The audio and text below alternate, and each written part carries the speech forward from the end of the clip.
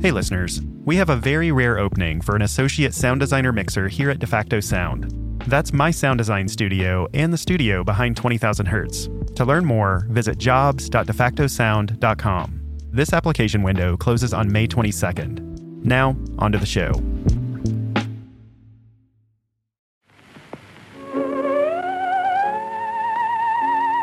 You're listening to 20,000 Hertz, the stories behind the world's most recognizable and interesting sounds. I'm Dallas Taylor. What scares you? What makes the hair on the back of your neck stand up? There are plenty of haunting sounds out there, but perhaps the most strange, the most alien, and the most mysterious one comes from an instrument you may never have heard of: the theremin.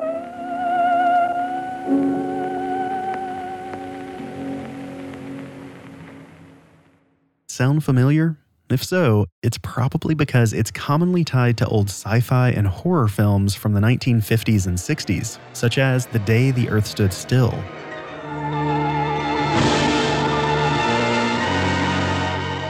But there's more to the theremin than just eerie sounds. Its story actually starts and ends with a mystery, and there's a whole lot in between.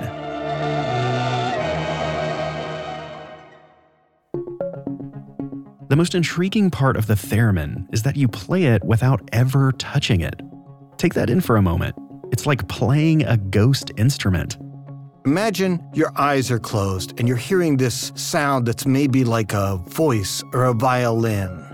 And you're in the same room and you're hearing that sound. When you open your eyes, you will see somebody moving around who is actually not touching anything, and yet is controlling this sound by where their hands are. So you watch this person moving the one hand and the other hand. You're looking at something that is sort of impossible and is magic. That's Rob Schwimmer. He's a renowned musician and thereminist. When you can just hear it, maybe you're thinking like of old sci-fi movies or older, kind of scary movies, where the person is cowering as the flying saucer comes down and some high kind of wavery, scary sound is happening. Sometimes that's a theremin that they would use in the movies.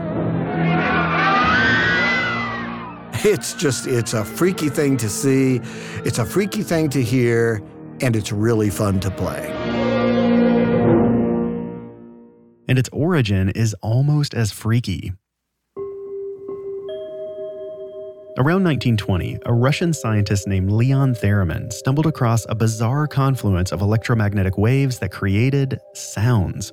He was working on a device to measure the density of gases.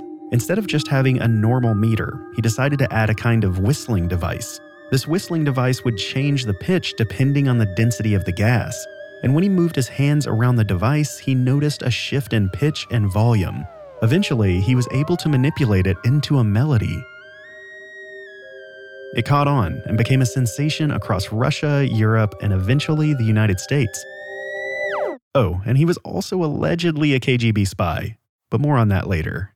He was not looking to do this when he came across the phenomenon of being able to hear something that was influenced by his physical position. He was doing another experiment. Now, I think most inventors, when they would come across such a thing, would discard it as an unwanted byproduct of what they were trying to do. With him, the light bulb went on over his head, and he realized, this is not what I'm looking for, but I have something here. And that, to me, is the genius moment, is that he actually recognized that moment is there's something here. And that something wasn't anything tangible. You actually don't touch anything when you're playing the theremin. You just move your hands in the air. Now, when you look at that, that looks really weird, and you're going, well, how is that possible? This person isn't touching anything. The basic design is a thin rectangular box with one rod sticking straight up. That controls the pitch. And there's a horseshoe-shaped rod attached to the left side. That controls the volume. There are some knobs that adjust the overall pitch, but the basic design has remained the same since its invention. There are two electromagnetic fields, one around each side that you cannot see, of course. And your right hand, when it enters the electromagnetic field, that changes the pitch that you hear. The left hand controls the volume, which is kind of weird because it gets louder as you lift up. We're kind of used to gas pedals, volume pedals. We typically think more is down, downward motion, gas pedal. But in this case, it gets louder when you lift up. So it's a little strange to get used to at first. That's putting it mildly. Learning to play the theremin takes a lot of practice and a good ear. Albert Glinsky, an American composer and author, wrote the book on Leon Theremin's life and career. Here, he explains the basics of the instrument. So you have this basic siren sound like this. And we want to then chop that up into individual parts using the volume antenna so that we can create individual notes like this. That kind of idea. Theremins have sounded different over the years, and actually, from theremin to theremin, they sound different. They feel different. But what it is really that they actually have different sounds and different characters for each of them, and some of them are good for, you know how a guitar player will have a bunch of guitars, and he goes, this guitar isn't right for this song. Well, theremins is kind of the same way. Why? It's magic. I don't know. Rob actually had the opportunity to play one of Leon Theremin's last known instruments before he, disappeared. It's called the November Theremin.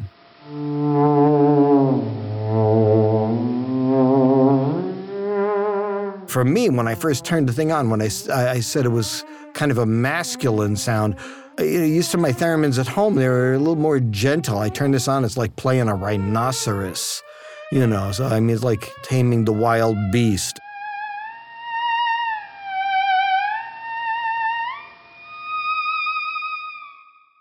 The story of the theremin doesn't stop with its inventor. In fact, it saw a resurgence in popularity around the mid-20th century. This was mainly due to the help of film, most notably Alfred Hitchcock's Spellbound in 1945. It was a big year for theremin because it wasn't the very first movie that appeared in, but it was the first big movie that theremin played a big part in the soundtrack, which also won the Academy Award for Best Soundtrack that year. And the theremin was a huge part of that.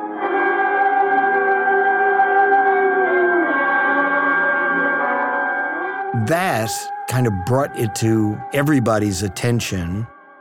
Right around the same time, it was used in another movie called Lost Weekend. The most startling novel of the decade, brought to the screen with uncompromising frankness, pulling no punches, knowing full well the storm it would cause. So two big movies right around 1945-46 that brought it to Hollywood. The artist behind these early theremin sounds was a man by the name of Dr. Samuel J. Hoffman.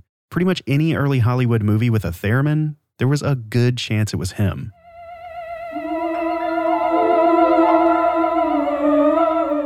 He had this fast, kind of psychotic vibrato that he used in everything, which is part of why the theremin got to be known as the scary instrument, or the sci-fi instrument is just because of the way his vibrato was. That's just the way he played. And it was just perfect for scary, psychotic stuff. Immediately, that became the go-to for ensuing sci-fi movies in various states of cheesiness or whatever. None of them were as good as The Day the Earth Stood Still.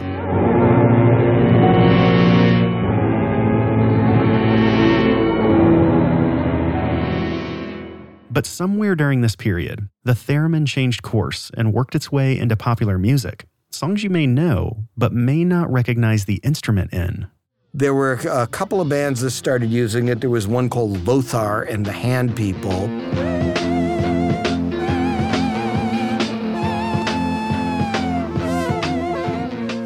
Then Jimmy Page used it in A Whole Lot of Love during that, kind of psychedelic part.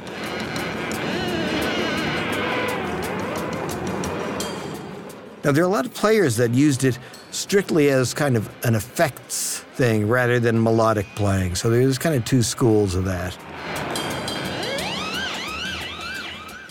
Jimmy Page was never a melodic player of the theremin. He just kind of used it as a very cool, sound effect.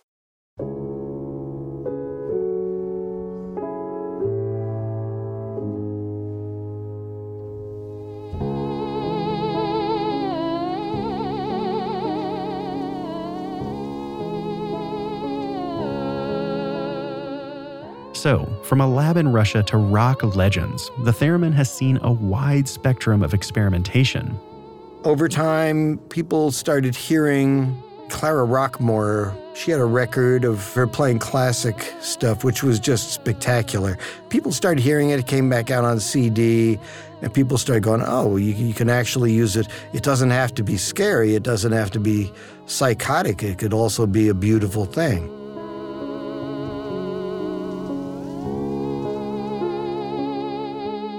People started getting into the idea of playing it melodically.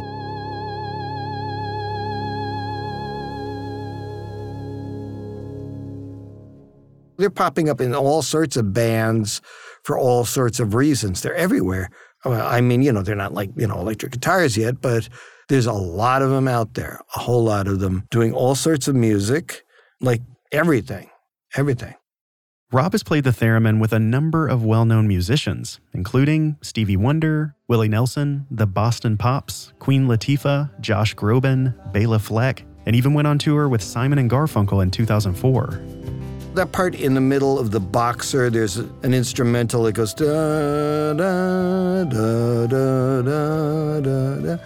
So they let me play it on theremin, and it was a fantastic honor and a lot of fun to do it in such a setting.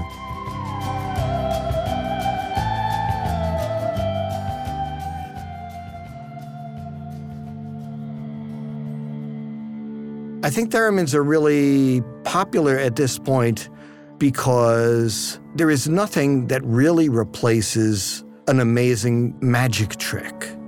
When you can look at something and go, how is that happening? How is this possible? And still to this day, people react in that way when they get that visual of actually seeing somebody play it. There's nothing like it. The theremin has left its mark throughout pop culture, but its impact actually reaches far beyond what you might think. How did this strange instrument inspire electronic music as we know it today? And what secrets did its creator hide? We'll get to that in a minute.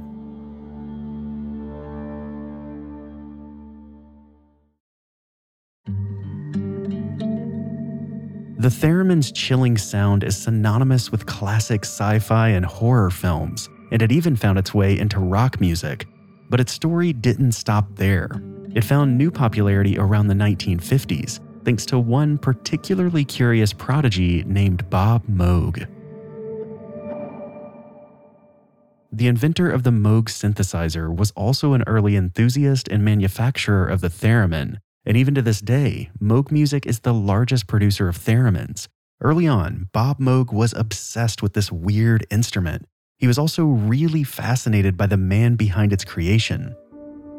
My name is Michelle Moog Kusa. I am the executive director of the Bob Moog Foundation here in Asheville, North Carolina. Michelle is one of Bob's daughters and heads up the foundation to carry on the legacy of her father and his instruments. He was introduced to electronics by his father, my grandfather, who was an electrical engineer himself. And they started off just making small hobbyist projects like 3-note organs and Geiger counters, and they were ham radio operators together. So they were definitely two geeks in a pod, if you will, down in the basement of their house. That really sparked my father's love of discovery through electronics. And he did do a lot of reading at a very early age, and he came upon an article that introduced how a theremin is made, and he thought he would take it on. And that basically began a lifelong love affair with that instrument. He really was very taken with the elegance of the design and the expressivity of the instrument. That was around the time that he was 15 years old. Bob Moog was brilliant. Even in his teens, he became so proficient at making theremins, that he made one for a science fair at his high school. At 19, he wrote an article for Radio and Television News magazine, an electronic hobbyist publication. That article was so popular that people began writing him saying, I would like to build my own theremin based on your article, but I can't find the parts.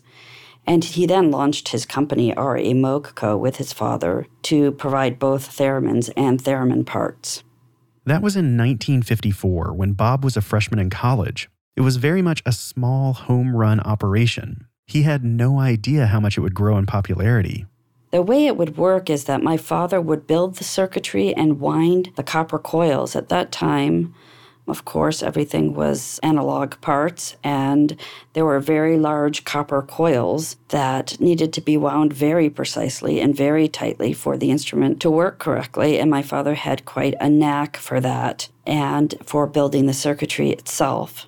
My grandfather was an accomplished woodworker, so he would build all the cabinetry. So the two of them had a nice partnership.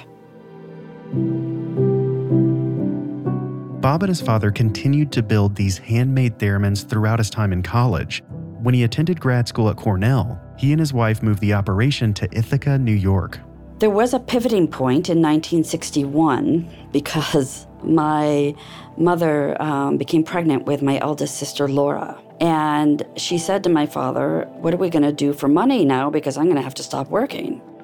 My father said, well, I've been wanting to write this article about how to build a new transistorized theremin. So he did. And with it, he changed the course of the theremin and its impact on modern electronic sound. He wrote an article on how to build your own theremin with transistors. That, again, kind of relaunched his business because he wound up selling theremin kits to build something called a Melodia theremin, and he sold 1,000 of those kits for $50 a piece within about a year's time. His exact words are, that was a huge cachet of wealth for a graduate student at that time, which it was. $50,000 then would have probably been like $250,000 now. And I remember my mom telling me that at that time when she was quite pregnant, she was putting together theremin kits on the kitchen table. Bob Moog's fascination with the theremin was deeper than just its design. He had a great appreciation for its creator. He felt a really deep connection to Leon Theremin as well, his entire life. And he talks about him. He refers to him as his virtual mentor. He really felt that he had Theremin's guiding hand almost his entire career. And a lot of his ethic, both the visual ethic of his instruments and the design ethic of his circuitry, can be traced back to Leon Theremin's ethic. Moog met his idol a few times. This is something Michelle says were the highlights of his life. Of course, Bob Moog went on to eventually create the Moog synthesizer, expanding the realm of electronic music. It exploded in the infamous Summer of Love, 1967. There's something happening here, but what it is ain't exactly clear. It began being incorporated into pop music. And that's when we see the Byrds, the Doors, the Beatles using it. That all came out of one of my father's reps, Paul Beaver and Bernie Krause, bringing the Moog Modular to the Monterey Pop Festival. And after that is when all of the bands started integrating it.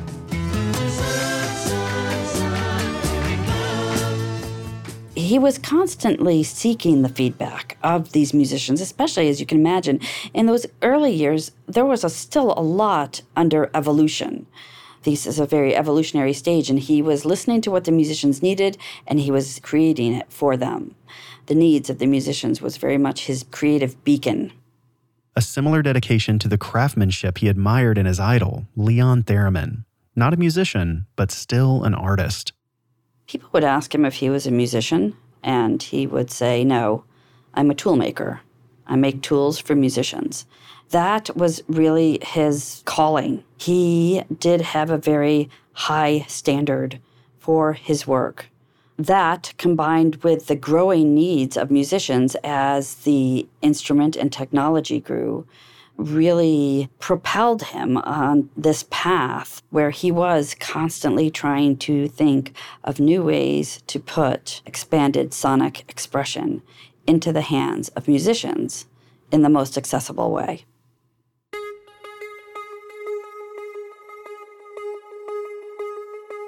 While the Moog synthesizer took off, Bob never forgot his original passion and fascination with the theremin. He started Big Briar Incorporated and refocused his energy on making theremins again. He developed a small theremin called the Etherwave, which went on to sell more than 10,000 units. This prompted yet another resurgence of the instrument, thanks in large part to the internet. People have a lot more exposure to how the theremin is being used, and they have been inspired by it. And the number of thereminists has grown quite a bit, and so have the offerings of different kinds of theremins made by Big Briar and now by Moog Music, but also by other companies all around the world. Bob Moog was also in the record business. In the late 70s, he and his wife produced an album featuring Clara Rockmore. She was a child prodigy on the violin, but when she injured her wrist at the age of 4, she turned her talents to the theremin.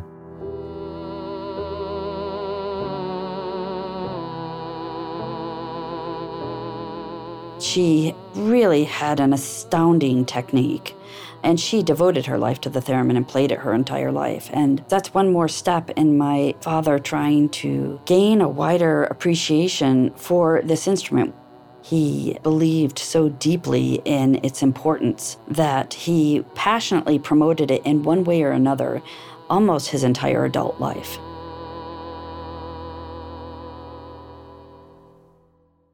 Moog had enormous respect for Rockmore, who had a deep connection with Leon Theremin herself. She was even featured in the documentary Theremin, an Electronic Odyssey, directed by filmmaker Stephen M. Martin. He told me that when they went to film Clara for the documentary and she was playing, and Steve said, I looked over at your father and his jaw had dropped to the floor. And when she finished playing, he just looked at me and said, you know what she was just playing? That was technically impossible. So he really felt like she was able to achieve things on that instrument that nobody else could.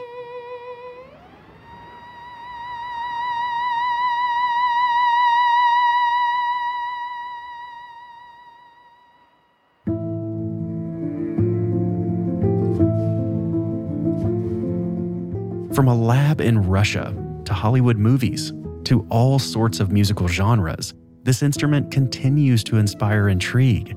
But maybe the most fascinating story comes from its own creator. Regarding the disappearance of theremin from the New York area in 1928, there have been two theories. The one that he was kidnapped by the KGB to work for them because he was an electronic genius. The other was that he was a Russian operative the whole time doing industrial espionage or whatever, and that he was called back. I cannot definitively tell you what happened, but I can tell you that he did wind up working for the KGB and making all sorts of electronic inventions for them.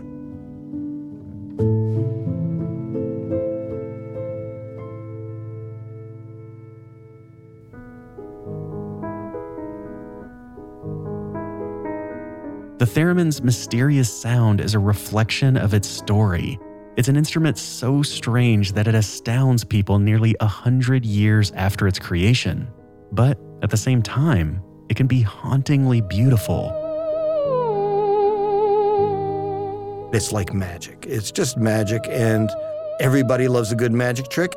You look at this history of Leon Theremin, the spy, and, all the crazy things that happened to him.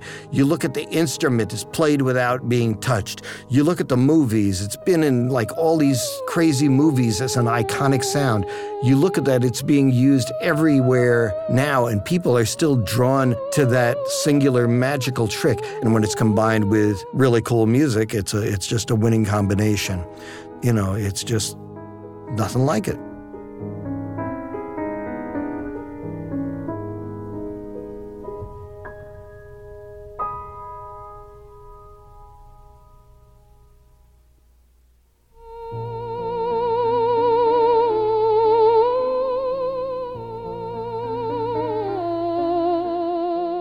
20,000 Hertz is produced out of the studios of De Facto Sound, a sound design studio for television, film, and games. Learn more at defactosound.com.